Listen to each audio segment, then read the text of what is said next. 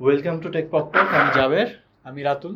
আপনাদের কাছে নিয়ে এসেছি টেক জগতের গরম গরম সব আলাপ। তো আশা করি সবাই ভালো আছেন। আমরা আজকের পডকাস্ট এখানে শুরু করতে পারি। রাতুলের একটা ইন্টারেস্টিং টেক টুল দিয়ে আমরা আলাপ দিয়ে আজকে শুরু করব। ধন্যবাদ জাবের। তা আমি প্রথমে যেটা নিয়ে কথা বলতে চাই সেটা হচ্ছে, আজকে আমি দেখলাম যে এআই জগতে যেটা সবচেয়ে হট টপিক এখন দেখতে পাচ্ছি, ওপেন এআই এর GPT-4 এই রিলেটেড। কিন্তু এটা হচ্ছে একটা টাকার আড়ালে বা পেওয়ালের আড়ালে, কিন্তু ওপেন সোর্স যে মডেলগুলো আছে, যেমন ফেসবুক একটা ছাড়ছে এবং ওইটার উপরে অন্য আরও আছে, ওই রকম আরেকটা দেখলাম যেটা আমরা হচ্ছে জাস্ট ল্যাপটপেই কোনো জিপিইউ এবং ইন্টারনেট ছাড়া ইউজ করতে পারবো। এটার নাম হচ্ছে GPT-4 All, GT4 numeric 4 ALL all.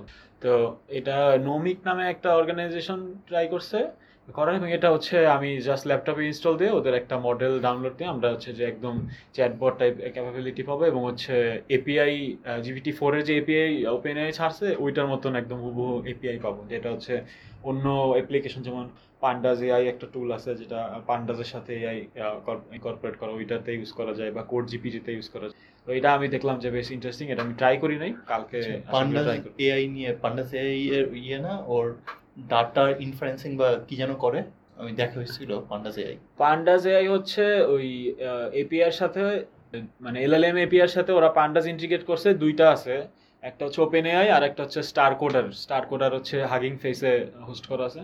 তো এই দুইটা যে কোনো একটা এপিআই নিয়ে দিয়ে ওকে যদি কোনো ডাটা ফ্রেম দেওয়া হয় যে এই ডাটা ফ্রেম আর আমাকে হচ্ছে এই অপারেশনটা করে দেখো, ও সরাসরি হচ্ছে অপারেশনের রেজাল্ট দিয়ে দিবে। আচ্ছা, এটা ছিল পান্ডাস এআই এর ইয়া। তো জাবের, এবার তোর কি ইন্টারেস্টিং কে বলতেছে? এর মধ্যে ইন্টারেস্টিং একটা হচ্ছে যেটা জেরেমি হাওয়ার্ড, অনেকেই হয়তো যারা এআই জগতে একটু হলেও পরিচিত, ফার্স্ট এআই সম্বন্ধে হয়তো আইডিয়া আছে, এবং এটার যে ক্রিয়েটর জেরেমি হাওয়ার্ড আইডিয়া আছে। তো ও রিসেন্টলি হচ্ছে একটা আর্টিকেল শেয়ার করছে, সেটা হচ্ছে মোজো প্রোগ্রামিং ল্যাঙ্গুয়েজ নিয়ে। তো এটা নতুন একটা প্রোগ্রামিং ল্যাঙ্গুয়েজ, এটা মনে হয় বেটাতে আছে এখন।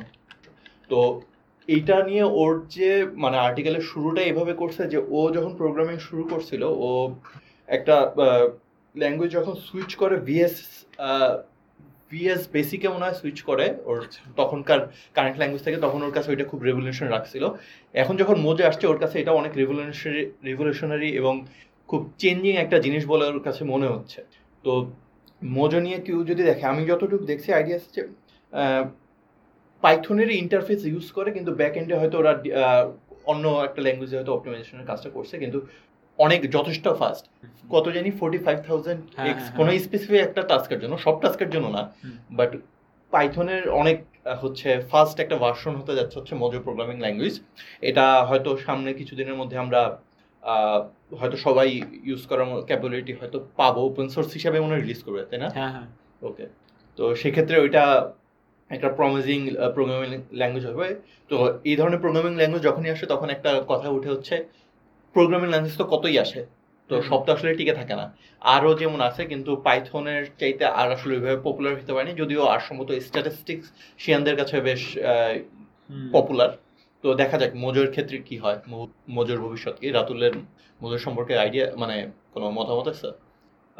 মতামত বলতে আমি ওই ওনার ইয়াতে এবং আরও একজন ইনফ্লুয়েন্সারের এরকম ভিডিওতে দেখলাম যে ওরা জাস্ট পাইথনে আমরা যে সিনট্যাক্স ইউজ করি হুবহু সেম সিনট্যাক্স ইউজ করেও কোড লেখা যায়, এক্সট্রা কিছু জিনিসও রাখা যায়, আর টাইপ চেকিংটা মনে হয় ওরা আরও স্ট্রিক্ট করছে। তো হ্যাঁ, ওই রকমই দেখলাম যে 4500x মানে 4500 গুণ ভালো পারফরমেন্স পাওয়া যায় আর কি, যদি একদম বেস্ট প্র্যাকটিসেস ফলো করা হয়। তো যেভাবে এআই এর জন্য যেভাবে আগায় গেছে সবকিছু, তো আশা করি যে মোজো খুব সহজে মেইন স্ট্রিম আসতে পারবে, এবং হচ্ছে পাইথনের যে সবচেয়ে বড় ইয়া যেটা ছিল যে একটু স্লো, ওইটা হচ্ছে মোজো কভার করে দিবে। ওকে, তো এই নিউজের পর রাতুলের মনে হয় ওরকা নামের একটা টুল সম্পর্কে একটু ইন্টারেস্টেড ফিল করছে। হ্যাঁ, তো ওই লার্জ ল্যাঙ্গুয়েজ মডেল নিয়ে যা দেখতেছিলাম, তো খুব রিসেন্টলি এটা বের হয়েছে যে অনেকগুলা লার্জ ল্যাঙ্গুয়েজ মডেল তো ওপেন সোর্স করা হয়েছে, যেমন ফার্স্টে ফেসবুক একটা ছাড়ছে লামা, ওইটার উপরে, তারপর আরো অনেকগুলো করা হয়েছে। তো রিসেন্টলি একটা খুব করছে, সেটা হচ্ছে মানে এটা খুব বিস্ময়কর একটা ব্যাপার যে মাইক্রোসফট নিজেই হচ্ছে এটা রিলিজ দিছে ওপেন সোর্স। হ্যাঁ, ওপেন সোর্স মানে মডেলটা এখনো ছাড়ে নাই, কিন্তু ওরা পেপারটা রিলিজ দিছে এবং মাইক্রোসফট রিসার্চ টিম থেকে আসছে, এবং এটা ওরা ওদের পেপারে বলতেছে যে একদম হচ্ছে ওই প্যারামিটার হিসেবে না 44 বিলিয়ন মানে ইয়াটা যেটা এই GPT-4 এর যে প্যারামিটার নাম্বার অত বেশি না, 13 বিলিয়ন মনে হয় প্যারামিটার, কিন্তু পারফরমেন্স একদম GPT-4 এর কাছাকাছি। তো এটার মডেলটা মেবি ছাড়বে কিছুদিনের মধ্যে, এবং এটা বেশ লাগলো যে মাইক্রোসফট নিজেরা হচ্ছে ওপেন এর সাথে এক ধরনের কেমন আকুমরা সম্পর্ক হয়ে গেল এরকম মনে হলো। না, এটার একটা রিজন হতে পারে হচ্ছে রিসেন্টলি যে ফেসবুকের লামা সম্ভবত বেশ পপুলার হয়েছে, এবং ওইটার ওয়েটটা লিক হওয়ার পরে মানুষজন ওইটার উপরে অনেক দারুণ কিছু মডেল তৈরি করছে। তো রিলেভেন্ট থাকার জন্য মাইক্রোসফটকে কিছু না কিছু সম্ভবত ওপেন সোর্স করতেই হবে, না হলে আসলে পরে যেমন আছে ওপেন সোর্স আর কেউ ঠেকাই পড়া করে না, কোনো একটা রিজনেই হয়তো মানে হয়তো কম্পিট না, কারণ ChatGPT বা GPT-4 এর সাথে কম্পিট করা ডিফিকাল্ট অন্য ওপেন সোর্স মডেলের, বাট স্টিল আর মাইক্রোসফট একটা আছে যে ওরা ক্লোজ সোর্স জিনিস নিয়ে একবার অপারেটিং সিস্টেমে ওরা অনেক বেশ ভালো বিজনেস করার পরে মনোপলিতে চলে গেছিল, তো ওরা দেখাইতেছে যে আসলে আমরা মনোপলিতে নাই। আবার এটা দেখলাম যে ওই GPT-4 এর যে প্রম্পটের অ্যান্সার দেয় ওইটার উপরে কিছু ট্রেনিং করা হয়েছে, তো GPT-4 থেকে ট্রেনিং ডাটা কিছু কালেক্ট করছে এরকম কি? না এটা না, হ্যাঁ ইনপুট আউটপুটের উপরে ট্রেনিং করছে আর কি, ইনস্ট্রাকশন টাইপের ট্রেনিং দিছে। ওকে, তো আশা করা যায় যে ওর কাছ থেকে ভালো কিছু আসবে। জাবের হেলথ চেক নিয়ে কি যেন একটা দেখছিলাম তোর, হ্যাঁ এটা ইন্টারেস্টিং। হেলথ চেক কুবারনেটিসে ধর যারা কাজ করে হেলথ চেক জিনিসটা মানে খুব বেসিক একটা জিনিসের মতো, যে তোর পড এখনো মানে রানিং আছে কিনা ওই হেলথটা চেক করার জন্য, কিংবা স্টার্ট হচ্ছে কিনা চেক করার জন্য ইনপার্ট হেলথ চেক আবার লাগে। তো এই জায়গায় হচ্ছে কিছু কনফিগারেশনের জায়গা থাকে, যে তোর কতক্ষণ পর আসলে এই কুবারনেটিস যে হেলথ চেক করতে কতক্ষণ পর পর হেলথ চেক করবে, কিংবা স্টার্টিং এর সময় কতক্ষণ পর আসলে দেখবে যে ওইটা আদৌ স্টার্ট হয়েছে কিনা। তো এই জায়গায় এই কনফিগারেশনগুলি আসলে খুবই দেখা যাচ্ছে তোর ভুলভাল হলে তোর ঝামেলা হতে পারে। এই জন্য যে ব্লগটা লেখা পড়ছি ওইটার টাইটেল হচ্ছে 6 ways to shoot yourself in the foot with health checks। তুই ভুল করলেই আর কি নিজের পায়ে নিজে কুড়াল মারবি আর কি। যেমন তুই যদি স্টার্টিং ডিলে খুব বেশি দেস, তাহলে ধর তোর এক্সিস্টিং কোনো একটা পড রানিং করতেছে, কিল হয়েছে, তুই এখন কুবারনেটিস কি হয় ওইটা যদি কি হেলথ চেক করতে যায় না পায়, নতুন আরেকটা পড নামায় দিবে। তো নামায় দেওয়ার পর ওইটা ধর রানিং আছে তোর, কিন্তু ওর হেলথ চেকের যেহেতু ডিলে করে দিচ্ছিস ধর তোর 30 সেকেন্ড, তার মানে 30 সেকেন্ডের আগে ওই পডটা কোনো রিকোয়েস্ট রিসিভ করবে না। তো এখন তোর একটা পড অলরেডি মারা গেছে, কিন্তু তোর এইটার জন্য 30 সেকেন্ড ওয়েট করে থাকা লাগতেছে।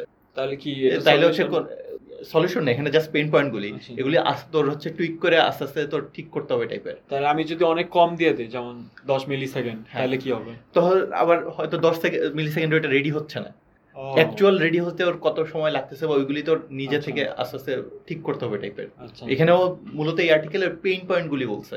তুই যেমন বলে যে খুব ফাস্ট স্টার্টিং দিলে মানে কম স্টার্টিং দিলে দিতে পারবি না, আবার খুব বেশি স্টার্টিং দিলে দিতে পারবি না, মানে তোর সিস্টেমের জন্য ওর আর কি লাস্টে এটা ছিল তোর সিস্টেমের জন্য কোনটা প্রয়োজন। যেমন আবার আরেকটা হেলথ চেক আছে তোর, যে তোর সিস্টেমটা আদৌ রানিং আছে কিনা ওইটা যে চেক করবি কতক্ষণ পর পর করবি, 10 সেকেন্ড পর পর, 5 সেকেন্ড পর পর, যত বেশি করবি তত তো ভালো, যে তুই সবসময় টের পাচ্ছিস যে তোর সিস্টেম রানিং আছে কিনা। কিন্তু তার মানে তুই কিন্তু অলরেডি সিস্টেমটাকে একটু বিজি রাখতেছিস তোর হেলথ চেক করতে যায়। আবার হচ্ছে তুই ঘন ঘন দিলে কি হবে, যে অ্যাকচুয়ালি ট্রাফিক যখন বেশি আসছে তোর হেলথ চেকের অ্যান্সার হতো তোর সার্ভার দিতে পারতেছে না, কারণ ও নিজে কাজ করতেছে কোনো একটা। তখন ও কুবারনেটিস কি বুঝবে যে তোর সিস্টেম হচ্ছে রানিং নেই, ও ধপ করে বন্ধ করে নতুন একটা নামাই দিবে। ওই তোর প্রসেসিং যে রিকোয়েস্টগুলি প্রসেস করতেছিস ওগুলি তখন গায়েব। তো এই ধরনের বেশ কিছু ইস্যু আসলে তখন আসে। তো এটার মেইন ইয়েটা হচ্ছে তোর আস্তে আস্তে শিখতে হবে। মানে এটা কি ট্রায়াল এন্ড এরর দিয়ে অনেকটা মনে হয় তাই বুঝলাম, সিস্টেমেটিক কোনো ওয়ে দেখলাম না। ওর কনক্লুশনে যেটা দেখলাম যে এটা আসলে তোর সিস্টেম, ও আবার স্পেসিফিক কোনো সলিউশন দেয় নাই, যেটার একটা কারণ হতে পারে যে ওয়ান সলিউশন ফিট অল বলে আসলে কিছু নাই, সবই ট্রেড অফ। তো তোর সিস্টেমের জন্য কোনটা বেটার হবে এটা আসলে তোরে বুঝতে হবে। এবং এইসব সমস্যার জন্য আসলে তোর দেখা যাচ্ছে মাঝে মাঝে তোর ডিবাগ করা হয়তো ডিফিকাল্ট হয়ে গেছে, বা সিস্টেমে অ্যাকচুয়াল যে হেভি ট্রাফিক সিস্টেম থাকলে ওইটা মেনটেন করা তখন হয়তো ডিফিকাল্ট হয়ে যাবে। বেশ ইন্টারেস্টিং টপিক।